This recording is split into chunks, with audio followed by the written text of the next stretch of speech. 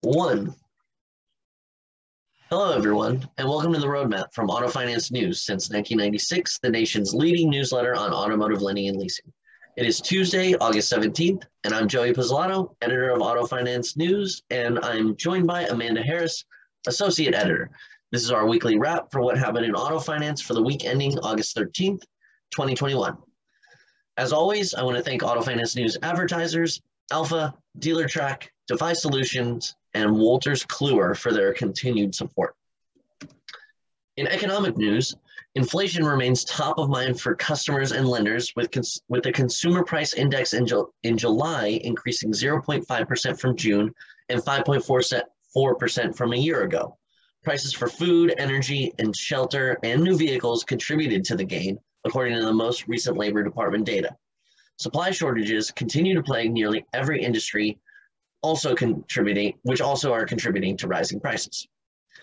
In some general finance news, banks are preparing to lend more in the coming months by selling off short-term loans originally issued to fund leverage buyouts, contributing to the highest level of activity in short-term bridge loans on the bond market since before the pandemic.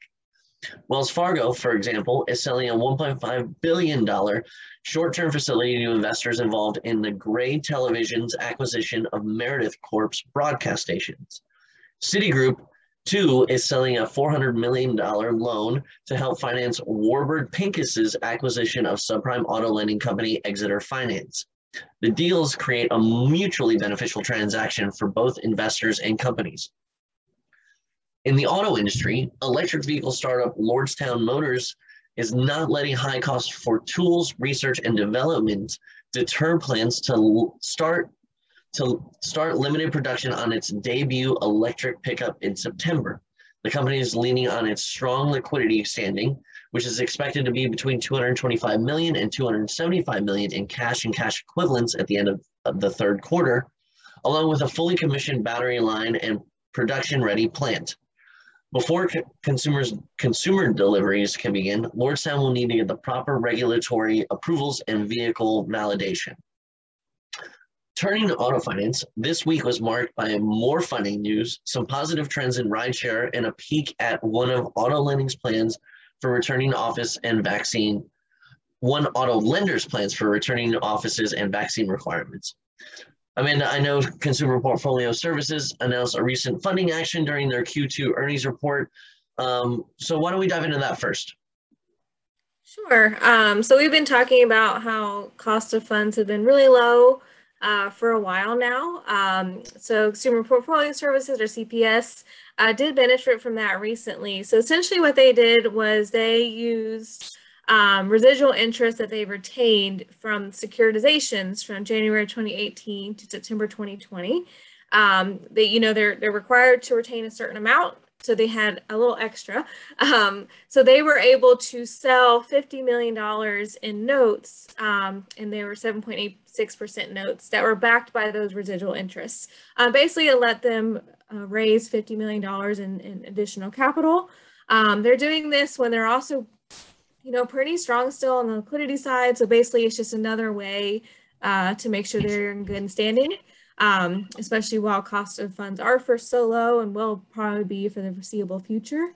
So it's just kind of an interesting, thing that kind of stood out to us. Again, just talks to kind of where the ABS market is right now. We just did a feature on how good the ABS market is and has been and probably will be for a long time, especially in auto, because auto has been always very well performed, and obviously it's backed by a vehicle. So investors really still really go toward that market, and we're seeing that still. So there was just an example of how that and the low cost of funds are kind of driving some lenders to have additional capital, which will go toward their whatever they may be doing, expansion, things like that.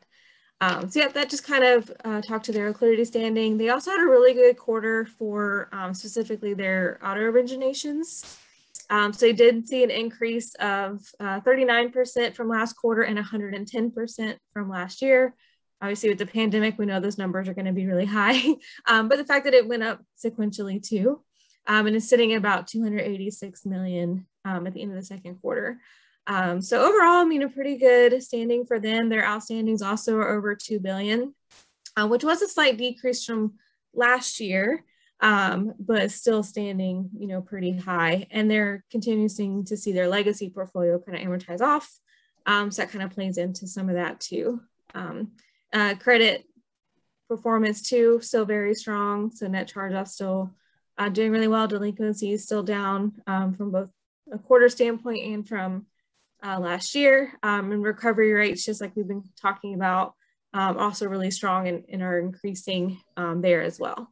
So yeah, just kind of a look at a pretty decent quarter for them. Right. We also looked into ride sharing and ride hailing industry to see kind of how that's bounced back after the pandemic. What do we find there? Like, are consumers back into ride sharing? We, as you know, we did the feature at the beginning of the year in January about kind of how consumers were very much flocking back to kind of this ownership of vehicles in light of the pandemic. So what are we seeing there? Yeah, sure. Yeah, so back earlier this year and right after the pandemic, pretty much until like recent months, we were seeing, delivery was kind of upholding like companies like Uber and Lyft. They've done well, but it's been because people are delivering food or different items. I get food delivered almost every day to my house, sadly. Probably multiple times a day. I don't like the grocery store. But so that was kind of propping them up for a long time. Now we're kind of starting to see the like more core business coming back a little bit. So as the economy like reopened, people are starting to go out a little bit more. They're traveling a little bit more again. Events are coming back. So I know like some concerts, I know Broadway's like kind of restarting. So as those kind of things are returning, we are seeing like active riders, which, that really is the indication that people are using these services to get in a car and go somewhere. So those actually went up at both Uber and Lyft for the quarter. So just to give a little bit of perspective to it. So at Lyft, they did see a 97% year-over-year jump and a 27% jump from last quarter on their number of active riders to 17.1 million. And then Uber, on their monthly active platform consumers, which includes both their riders and their delivery users, jumped 84% year over year to about 101 million in the second quarter.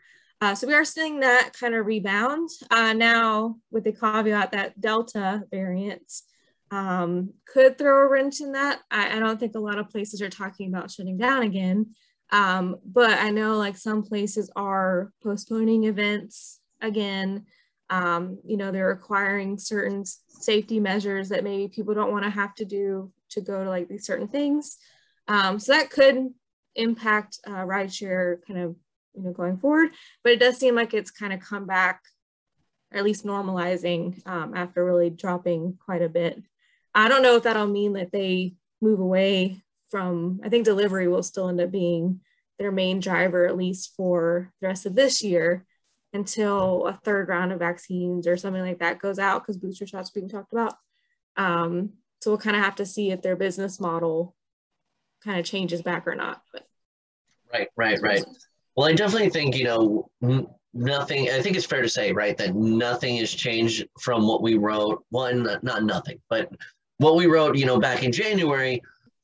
I don't think consumers all of a sudden are gonna be like, well, I don't need my car anymore, so we're just gonna lean on Uber. So I mean, like Brian Allen said, back in January when we spoke with him, a lot of these ride hailing things are used to, like you said, go to shows, go to the bar, go to dinner, when you don't want to drive or you don't want to have to park. Definitely isn't gonna replace any kind of consumer preferences to have their own vehicle in their own space.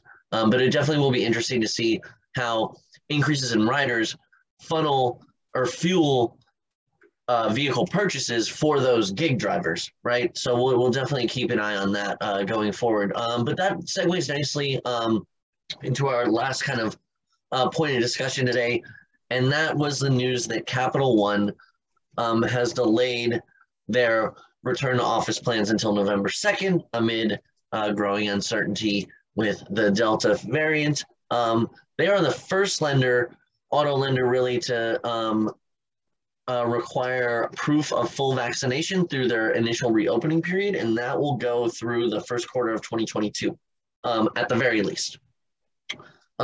Unvaccinated employees will continue to work remotely.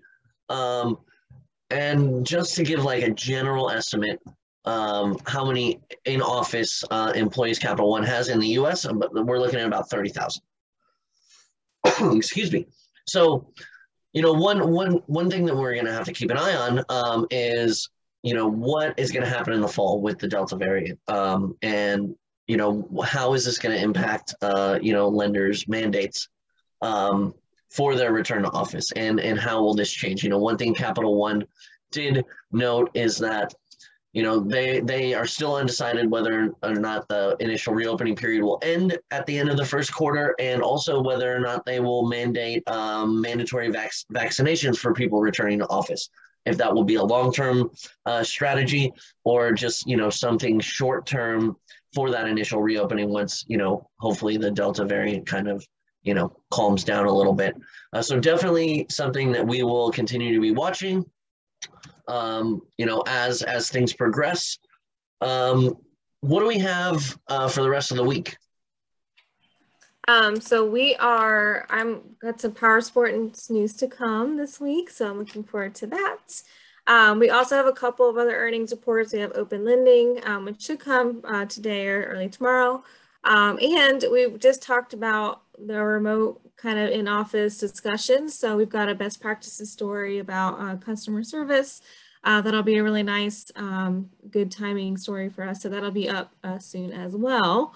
Just kind of gives a glimpse a little bit into what some auto lenders are doing, just to make sure customers are still able to get their questions answered while everyone's still working remote. Lots of interesting new things, that they've kind of done over the past year. So those will be coming up. Great. Awesome. Well, thanks, Amanda, for joining me, and thank you all to all our listeners.